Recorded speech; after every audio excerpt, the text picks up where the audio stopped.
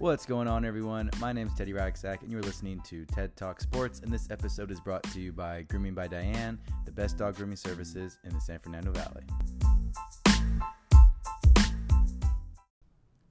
All right, so with the Vikings losing in Monday Night Football, that puts the Rams in a little bit better of a position to potentially make the playoffs.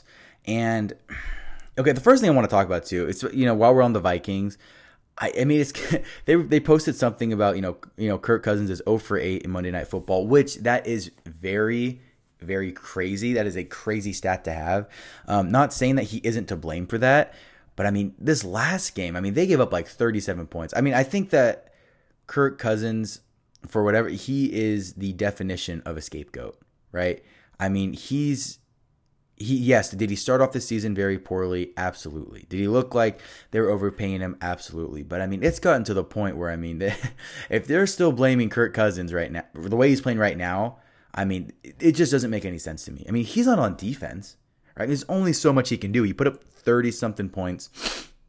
So to me, that's just a little bit crazy. It's one of those things where, have you ever been a sports fan and, you're not even a fan of that team, but seeing their fan base or their organization do a certain thing kind of frustrates you? That's kind of like me with the media with Kirk Cousins, because he's not playing that bad. He's actually playing pretty well. He had a really good stretch of games. They're what, 9-4 or something like that. So they're not a bad team, right? And they're playing pretty well. And yet Kirk Cousins is continually the scapegoat for the Vikings, which is kind of crazy. Okay, so the big question: can the Rams sneak into the playoffs?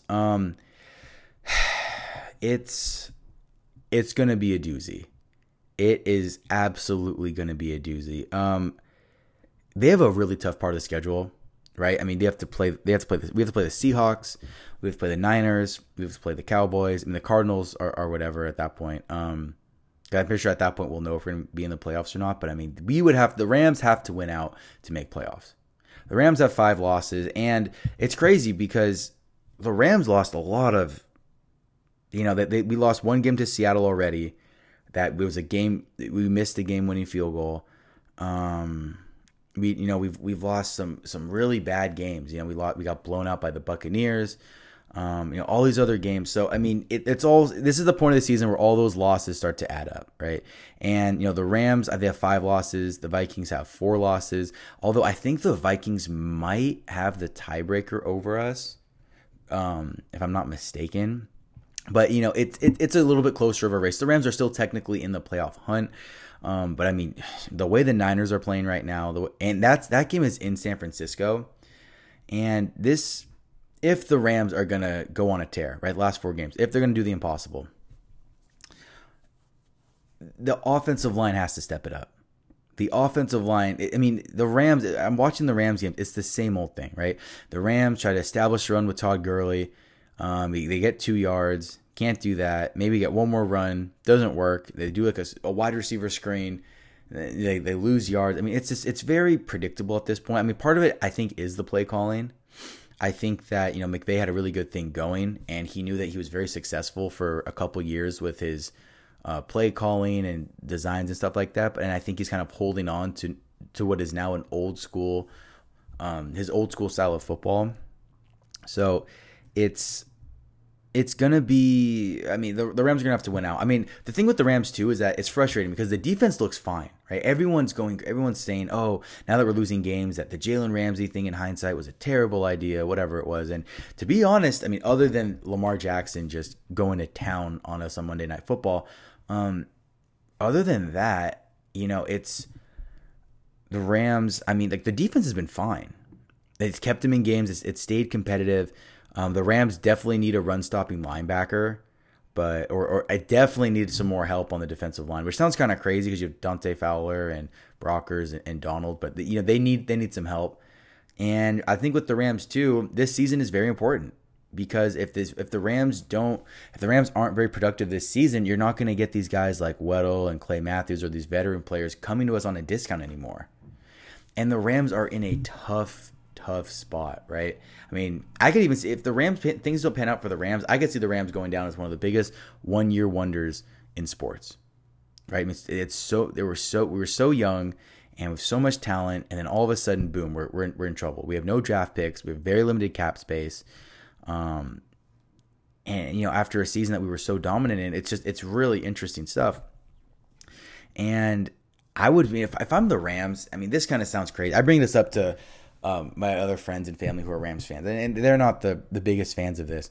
But, I mean, it wouldn't be that crazy if the Rams pursue Kareem Hunt. Because the Rams, I mean, Todd Gurley is not himself. I don't care what, you know, McVay says or Gurley himself says. Obviously, they're going to say wonderful things.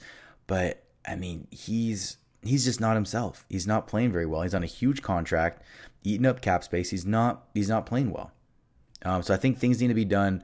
I mean, if his playing ability is going to stay at this level, then I don't see the reason why we would continue to have him on the roster. It's just frustrating too, because when he's healthy, he's probably one of, if not the best running back in the NFL. And it's frustrating too. I mean, I don't like to give excuses. And I think that Todd Gurley left a sour taste in Rams fans' mouths, because if he was healthy, maybe that Super Bowl goes a little differently for us last year, right? And then so people tend to think of that, and he signed with this big contract, and now we're essentially losing money. But there are some options for running back. We don't have the pocket for it, but if we were to, just throwing that out there, there's some promise there in running back, right? You got Melvin Gordon, who Melvin Gordon. I'm just gonna pause for a quick second. Melvin Gordon, to me, that's just his whole thing was crazy. He had this whole holding out with the Chargers. It comes back after a few games, right? And it's kind of funny. He's like, I want this big money. I'm a big time player. Okay, he agrees to come back, and then he does not play that well. I'm sorry. So I don't think Melvin Gordon's, the Chargers have all these injuries. The Chargers are always injured. I want if someone can send me a message on the last time the Chargers had a predominantly healthy roster, that would be incredible. Because I feel like every time we talk about the Chargers can't go like 2 minutes without someone getting hurt, right? It's kind of crazy when you think about it, but yeah, it's kind of nuts. But anyway, yeah. So Melvin Gordon, he comes back, and he's not going to get the contract that he was looking for. I don't think that the injuries on the Chargers necessarily helped him, but I mean, I just thought that was kind of funny.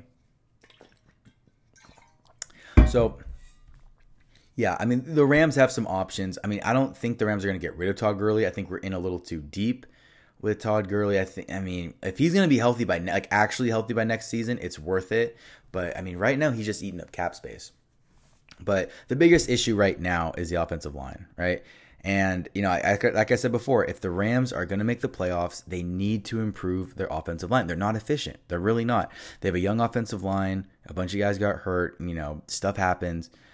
But they're not getting it done, right? The Rams offensive line just can't get a push up front. And Havenstein, everyone was so upset when Havenstein got hurt. That guy was playing terrible. I mean, I hate to say it, but I mean, he was not looking good. So the Rams need to bulk up on their offensive line. And I mentioned this before, and this is just sort of it's just the damage of going cheap on the offensive line. The Rams went crazy with skill position players, right? The big name guys, they went crazy over Jalen Ramsey, Brandon Cooks, all these guys. They sent them out these huge contracts, and we didn't pay the offensive line. We thought we had these young guys that were ready. They weren't. And going up against Seattle, who has a great defense, going up against especially, the Niners. Whoa, the Niners defensive line is scary. That is a very, very talented defensive line. So I think, and that's in San Fran. So you already have a quarterback in Jared Goff who plays awful on the road. I don't care what you say, awful on the road. He's a completely different quarterback. He does not play well. And then now you go up against one of the best defense. I think they are the best defense in the NFL. So this is not going to go over very well. And a lot of people too. Lastly, I'm going to try to wrap this up. Is people they like to blame Jared Goff for a lot of the issues that are on the Rams right now. But it's like you can't even get to that problem, right? You can't get to that problem because there's such an obvious issue at the offensive line. You can't even get to Jared Goff, right? It's like one small issue, but there's a huge issue that you can't even that's preventing you from even seeing the smaller issue. It's like you have It's like someone spilt wine on your rug, but in your house, but your house is on fire. You can't even talk about how much an inconvenience, the spilled wine is, because your house is on fire. You have to cool that off before you can get to the other smaller issue.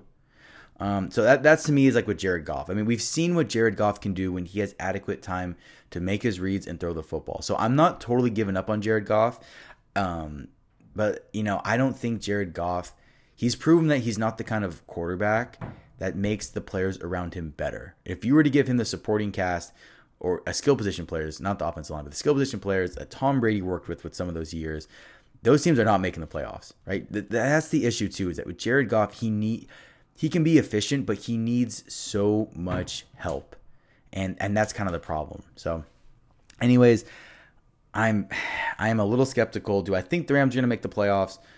I don't think the Rams are going to make the playoffs. I hate to say it. And I want to be optimistic. I know I'm supposed to be more optimistic as an LA fan, and kind of rough listening to that sometimes. And I'm trying to be, but I can't lie. I don't. It's very skeptical. Unless the only way the Rams make the playoffs is that they're able to steal one of those games. They have to steal one of those games. I think we could steal a game away from Seattle. That's because that's not at Seattle. We played them fairly even last time. I think we can steal a game against Seattle, win out the rest of them, and just hope, pray to God, that the Vikings implode. That's our best case scenario. So anyways, guys, thank you so much for listening. My name is Teddy Ragsdale. This has been TED Talk Sports.